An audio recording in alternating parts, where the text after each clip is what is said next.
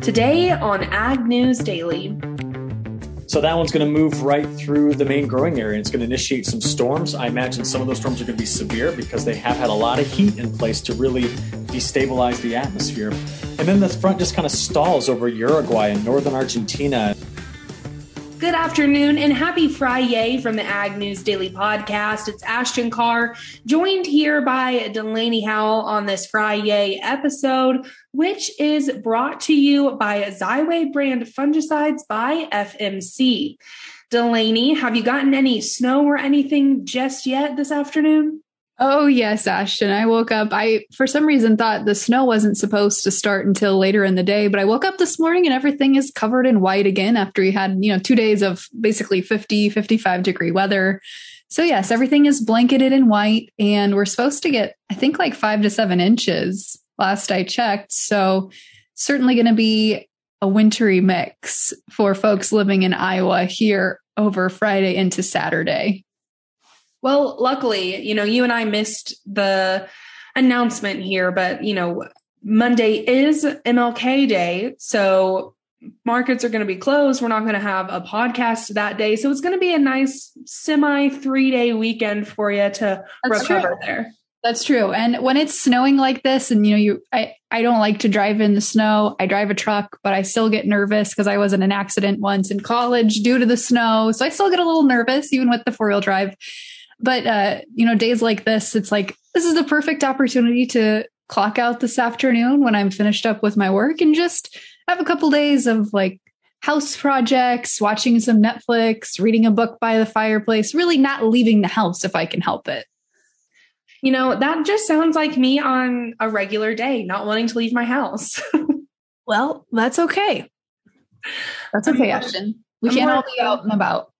Yeah, that's very true. I'm kind of a homebody person these days. But other than that, Delaney, we do have some news to plow through today. So why don't you go ahead and kick things off for us? I would love to, because we do have a lot of folks out and about this week at the American Farm Bureau Federation Convention, which is underway in Atlanta.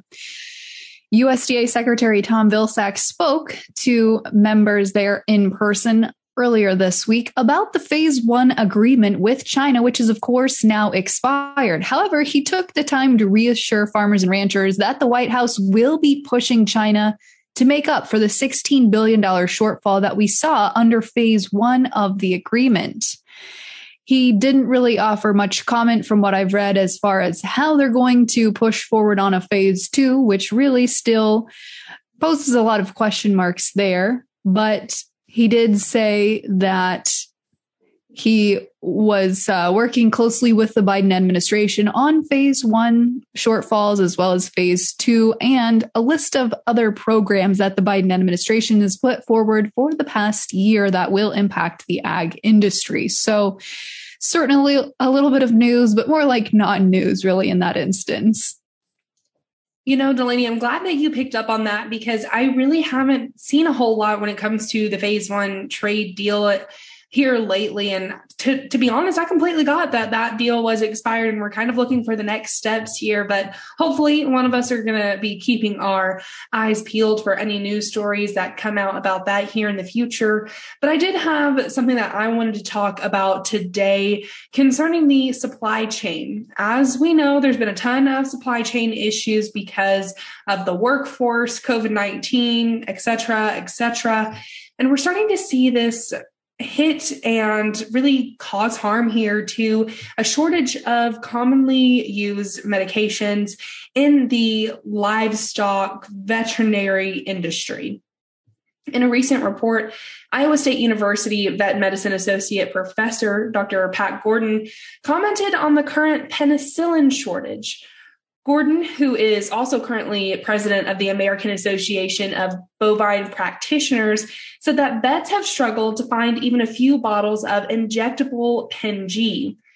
Debbie Reiger, who is the office manager for Country Aid Vet Service in Wichita, Kansas, so that she began noticing drug shortages in her routine ordering back in the fall of 2020, which I think is, to be expected there because that was really the height of the COVID-19 pandemic.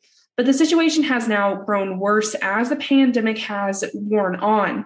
Recently, she has not been able to access long-acting penicillin at all. And of course, we're seeing this happen to a couple of other drugs as well. There's been reported short supply for tetracyclines, flunixin, and meloxicam, and common animal practitioners face even longer lists of drug shortages, including commonly used euthanasia drugs. So makes me wonder, how we're going to deal with some of these drug issues when it comes to, our livestock, but also pets, because you want your pet to stay healthy. But of course, those livestock that we are using to feed the world, really. And also kind of makes me wonder what kind of issues we're also seeing when it comes to human drugs. I walked into CVS the other day to get some allergy medicine, and the shelves were completely empty. I mean, I know everyone's pretty much sick right now, whether that is with COVID-19. There's been a lot of cases of the flu here recently, but it just posed a couple of questions in my brain. Ashton, this is a random side note, but if we're ever together and I'm sick, don't give me penicillin. I am allergic. Okay, I will keep that in mind. Well, let's see. I don't have any other funny news. That was really my one joke for the day. But I do have some news here. Again, coming out of China, looking at some data here from 2021. Meat imports fell 5.4% in 2021, which is once again another indication that China is rebuilding their hog herd, and actually doing so. We have the data now to prove that they have been slowing down on pork imports. More than half the meat imported by China, of course, is pork, but about a quarter of that as well is beef. And in 2021, China bought 9.38 million metric tons of meat, which is down from 9.91 million metric tons in 2020. Domestic pork prices fell for most of last year and are down 14% so far this year in 2022. So it is expected that, of course, this trend of less imports, especially on the pork side, are expected to continue here into 2022. But Ashton, as we're also talking about some end of the year numbers here, I've got some other numbers about tractor and combine sales for 2021. After 7 years of slow sales in the equipment sector, big growth leaders in the machinery and sales business said in 2021 that things have finally picked up here. Even amid supply shortages and other difficulties caused by the pandemic, nearly 360,000 tractors and combines were sold from dealer lots in 2021 in North America, according to the Association of Equipment Manufacturers. Sales of tractors over 100 horsepower shot up 24%, four-wheel drives increased 18%, and harvesters experienced nearly a 25% boost for 2021 compared to the previous year. Now, of course, I would guess a lot of this is related to the fact that farmers have a little extra jingle in their pocket. But the Equipment Leasing and Finance Association says that don't take this as a sure sign that pandemic woes are over yet. And we may not expect to see this trend in 2022. So certainly thought that was a little bit of interesting news here on this Friday afternoon. Delaney, you were making a funny comment on my story. I'm fixing to make a funny one on yours, but my friends and I were out at a brew house here on Wednesday night, and one of the waiters/bartenders was chatting with us just about what we were in school for. And of course, we're talking about agriculture, and he was making fun of tractors, talking about, he didn't want to be in them in the winter because he didn't know that tractors are as fancy as they are now. He didn't know that they were enclosed or, had a radio in them or an AC system or even a buddy seat. And so we're telling him all these things. And one of my friends made a comment about how, farm equipment can be even more expensive than, a sports car like a Ferrari. And I think that this waiter almost fainted at that news about how much it really takes to pay for farm equipment. Oh, yeah. People have no idea.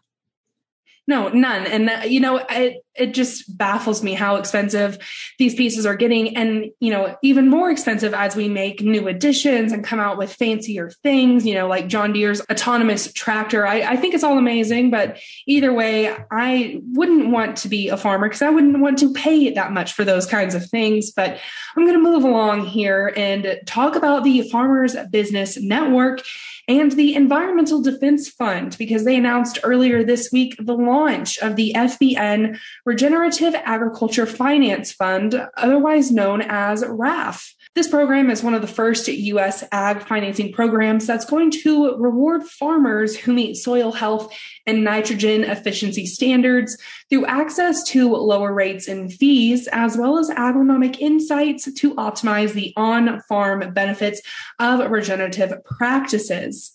RAF credit lines will replace traditional operating loans with a one-year line of credit that includes a 0.5% discount from a farmer's base rate.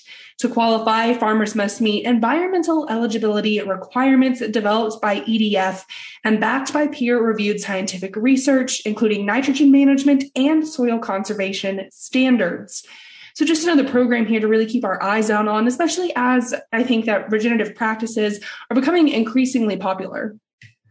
Well, Ashton, before I get to my last piece of news, let's hear a quick word from our sponsor at FMC. Go long for season-long foliar disease protection that starts at plant. Only Xyway brand fungicides from FMC provide season-long foliar disease protection from the start. Active ingredient flutriafol moves through your corn plants as they grow for inside-out protection from roots to tassel. Growers and retailers are sharing their Xyway brand fungicide success stories at xyway.ag.fmc.com. Always read and follow all label directions. Well, Ashton, my last piece of news is a good segue into our interview for today, which we are chatting with Eric Snodgrass of Nutrien Ag Solutions to chat all things weather. But as we look at end of the year reports for 2021, I've got one final one here that looks at weather impacts in the year of 2021. I love this chart.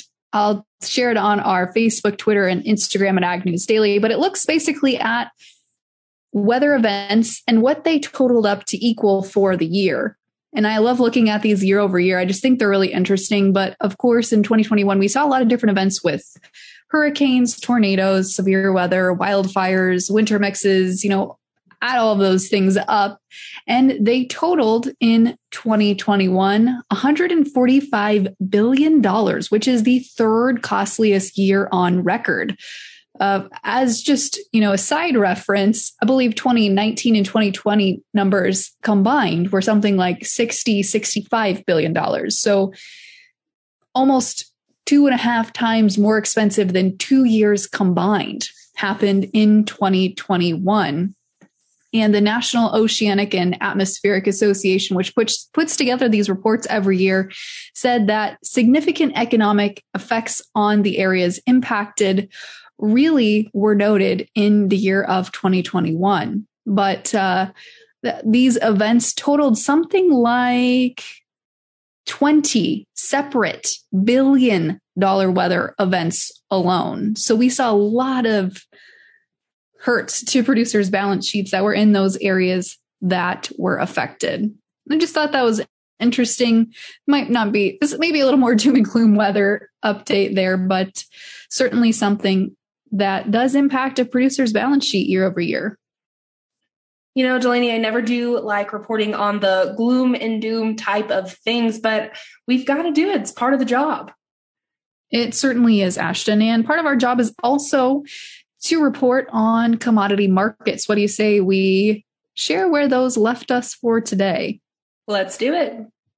Fantastic. Well, of course, as we mentioned, folks, we are going to be closed on the podcast. If you want to say that, we don't obviously have an office, but we will not be having a podcast on Monday. Markets will be closed due to MLK Day. And ahead of Monday's holiday session, we saw mixed trade today in the grain markets. March corn up 8 3/4 cents at $5.96 1/4. The Dees 22 contract up just 1/2 cent, closing the day out at $5.58 1/4. Hopping over into the soybean bits today, the March contract shed 7.5 cents, closing at 13.69 3/4. The November contract down 11.5 cents, closing at 12.93. In the wheat pits today, Chicago March contract shed 5.25 cents at 7.41.5. The May settling 4.5 cents lower at 7.44.5. Hopping over to take a look at livestock markets for today, we saw that mixed trade continue. February live cattle closed 97.5 cents higher at 137.97. The April up $1.15, closing at $1.42.12. Feeder cattle showed weakness today with the with the March contract down 35 cents, closing at 163.37.5. The April cut 12.5 cents today, closing at $1.70. And in lean hogs, we saw big moves today in the February contract, adding $3.05, closing the day out at $80.90. The April closing the week up $3.12.5 at $88.45. And lastly, wrapping things up here with the Class 3 dairy milk futures. February today down 8 cents, closing at 22.12. The March up 17, closing at 22.50. Without further ado, Ashton, let's kick it over to our conversation with Eric Snodgrass.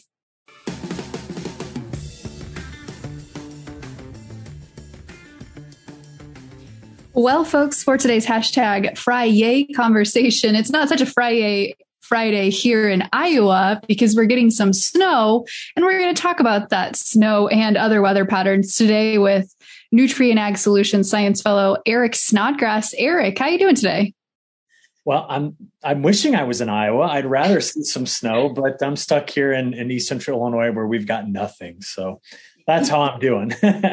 Yeah, let's talk about that a little bit, because before we started recording today, you mentioned that Illinois really hasn't seen any substantial snowfall yet this year, yet in this winter season. And you know what? That's a good and it's a bad thing. And this is what I mean by that. Okay, so parts of central southern Illinois over to Indiana, there's a big just snow drought or snow hole where we just keep missing all these systems, including the one that's going through Iowa now that dips into the Mid-South, and then goes through Tennessee, Kentucky, and then up the East Coast. We're going to miss all of that. But I say that, but at the same time, we are going to get some pretty cold air in here. And when you have uncovered ground, the snow, remember, is an insulator. So when you have that uncovered ground and the temperatures, we might see single digit temperatures here before we finish the next couple of weeks on several days. And that's really fantastic for the soil because of the contraction. When you get it that cold and how deep the freeze gets, it helps undo some of the problems with compaction. So while I'm a little bit bummed we don't have any of the snow around just to make it a bit prettier, I think overall for ag in this part of the country, this is not a bad thing because we're not hurting for moisture right now in the soil. So we've got to take the good with the bad. That was going to be my follow-up question was, yes, it's great for compaction, but soil moisture, I know, was definitely a big issue heading into planting season last year. And it sounds like maybe that's not the case in Illinois, but I know as you look into the plain areas where a lot of wheat is grown, that's still a concern, is it not? I mean, if I could just be honest, and I'm not exaggerating, this is my greatest concern right now of all that's going on in weather. I know there's a lot of discussion about South America, but the fact that there are places in Texas and Oklahoma and Colorado and Kansas that have not measured rain, some places going back 70 days. We've seen, just taking case today on Friday, we've got a big winter storm that's going through Iowa. You know what they've got in the plains is they've got red flag warnings, wind advisories, wind warnings. There's fire weather watches. And that's just indicative of how that drought is. And it's gotten worse. It's actually had up to a 4-class degradation in drought in the last 3 months. And the way that the weather patterns are setting up, I don't see things changing at all for the Southern Plains as we progress through the end of January and into February. What I don't like is if there's drought there and you and I and others are still talking about it in May, then that's a major concern for the Western Corn Belt. It's a major concern for the hard red winter wheat belt, sorghum, cotton, and that could push north. If it's in Missouri, by the time we get into May, we have a much different discussion for next year.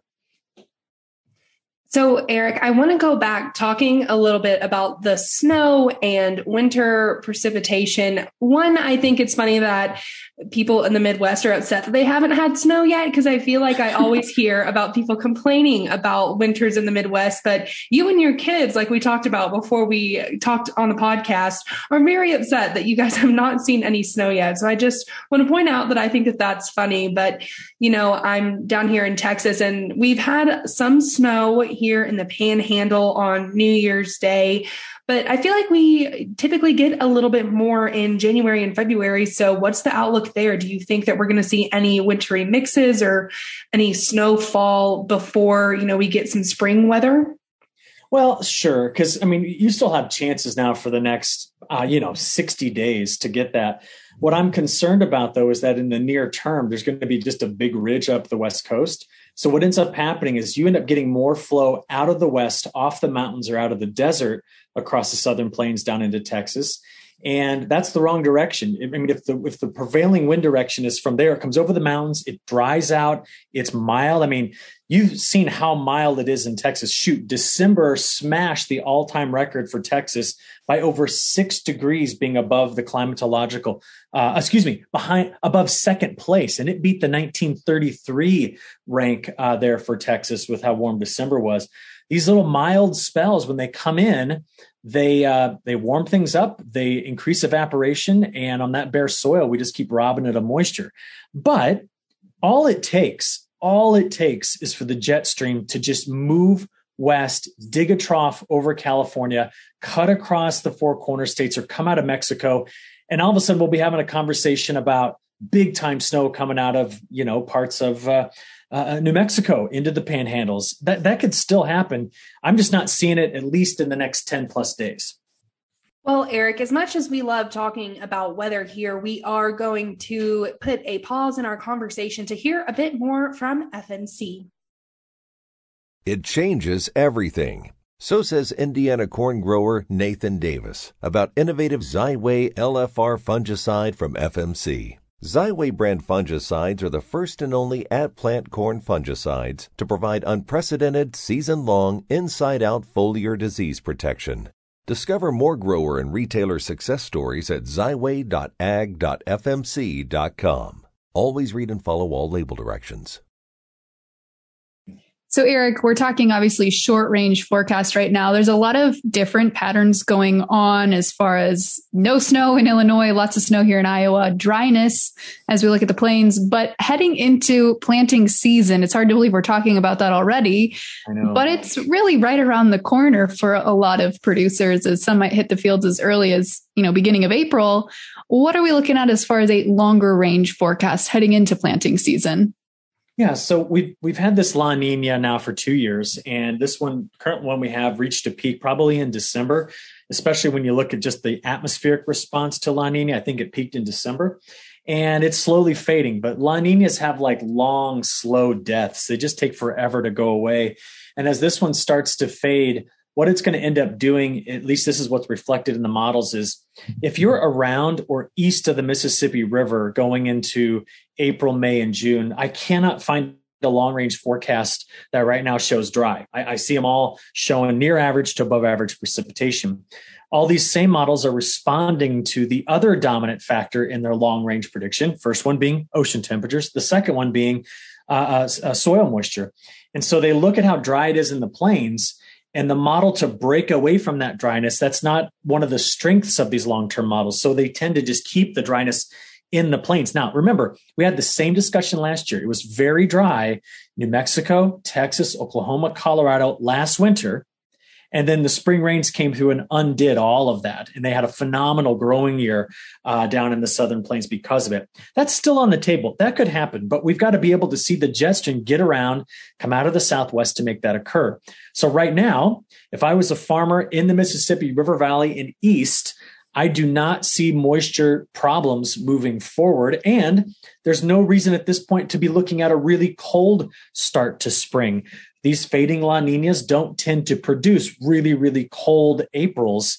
So we look at all of that and say, hey, I think there's going to be a decent start to this next year. And that should have a lot of folks, I think, relatively happy. So, Eric, up here in the U.S., we are talking about winter weather, but of course, down in South America, they are having a pretty hot and dry summertime. So I want to talk about Argentina specifically because I read a report earlier this week talking about those scorching temperatures, hitting at least 113 degrees Fahrenheit. But I believe the report I was reading was about Argentina specifically, like I said, talking about how come Sunday, there's going to be some cooler temperatures and some chances for rain. Is that report correct, or what are we seeing down there? Yeah, it is. And so we have a front, the first front in a very long time, going to sweep across Argentina. Remember, their fronts come from the south. Their cold fronts do. So that one's going to move right through the main growing area. It's going to initiate some storms. I imagine some of those storms are going to be severe because they have had a lot of heat in place to really destabilize the atmosphere. And then the front just kind of stalls over Uruguay and northern Argentina and Rio Grande do Sul, bringing rain back to places that some of those areas are between 4 and 8 inches in deficit just in the last 45 days of total precipitation. So now the question is, is it going to really help the crop and the crop conditions reports? For any bit of crop that was planted early, the answer is no. It's like having a drought in Iowa and then putting rain on it in late September. That's just not for that really early planted stuff, it's not going to help. But for anything planted a little bit later, this rain is really going to help some of those regions out. The heaviest rains are not going to be over kind of the epicenter of ag in Argentina. I'm talking about like Cordoba and just to the east of Cordoba or over toward Buenos Aires. It's going to be a bit farther north along the Paraná River and then into Uruguay. So is it going to help? Yes. It's hitting about 50% of the drought region down there in southern Brazil and Argentina. So it's not like it's full coverage.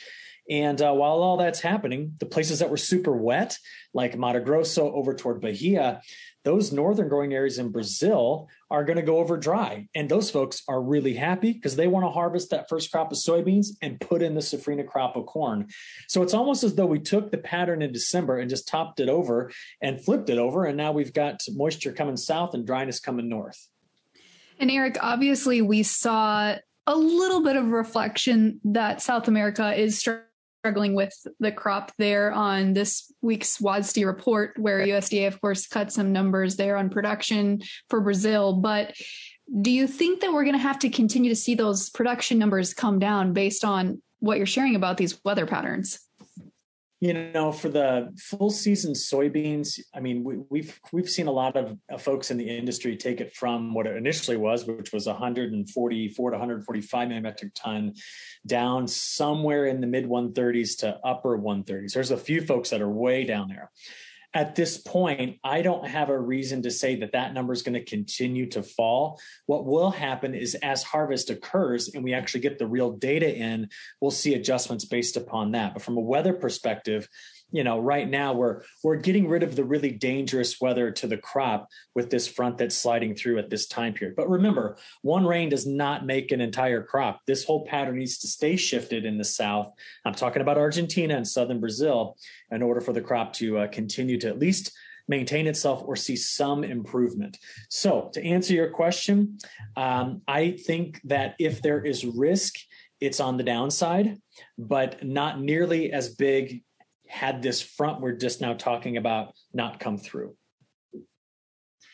Well, Eric, you are no stranger to the podcast, but it's been some time since we've had you on. So maybe we have some new listeners out there or some listeners who don't know it yet, but you, of course, have your newsletter that you put out. So why don't you give us a little bit more information about that and where our listeners can find you? Yeah, sure. So every day I just put out an email report that just kind of covers the things that I think are going to be most impactful to ag. And that's free. Nutrien lets me give it out for free, which is great. It also includes twice a week video analysis for both North and South America. And people want to get it. Maybe the easiest way, because the URL to sign up is a bit long, but if they just email me, we can get it to them. And that's just eric.snodgrass@nutrien.com. And it's ERIC. I don't have a K in my name. So ERIC.SNODGRASS@nutrien.com. And I'll get you signed up for it for free. Awesome. Well, again, Eric, thank you for coming back on the show for a weather update. Yeah, no problem.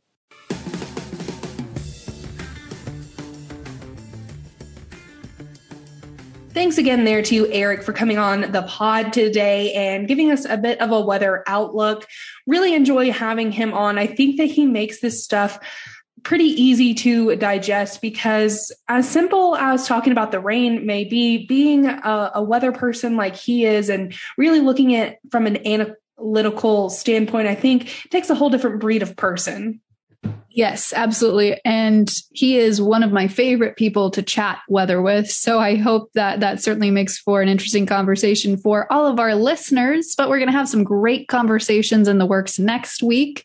Final reminder, folks, we will not be having a podcast on Monday due to MLK Day and markets will be closed. So you'll hear from us on Tuesday for the next #Tech Tuesday interview. Ashton, with that, should we let the people go? Let's let them go.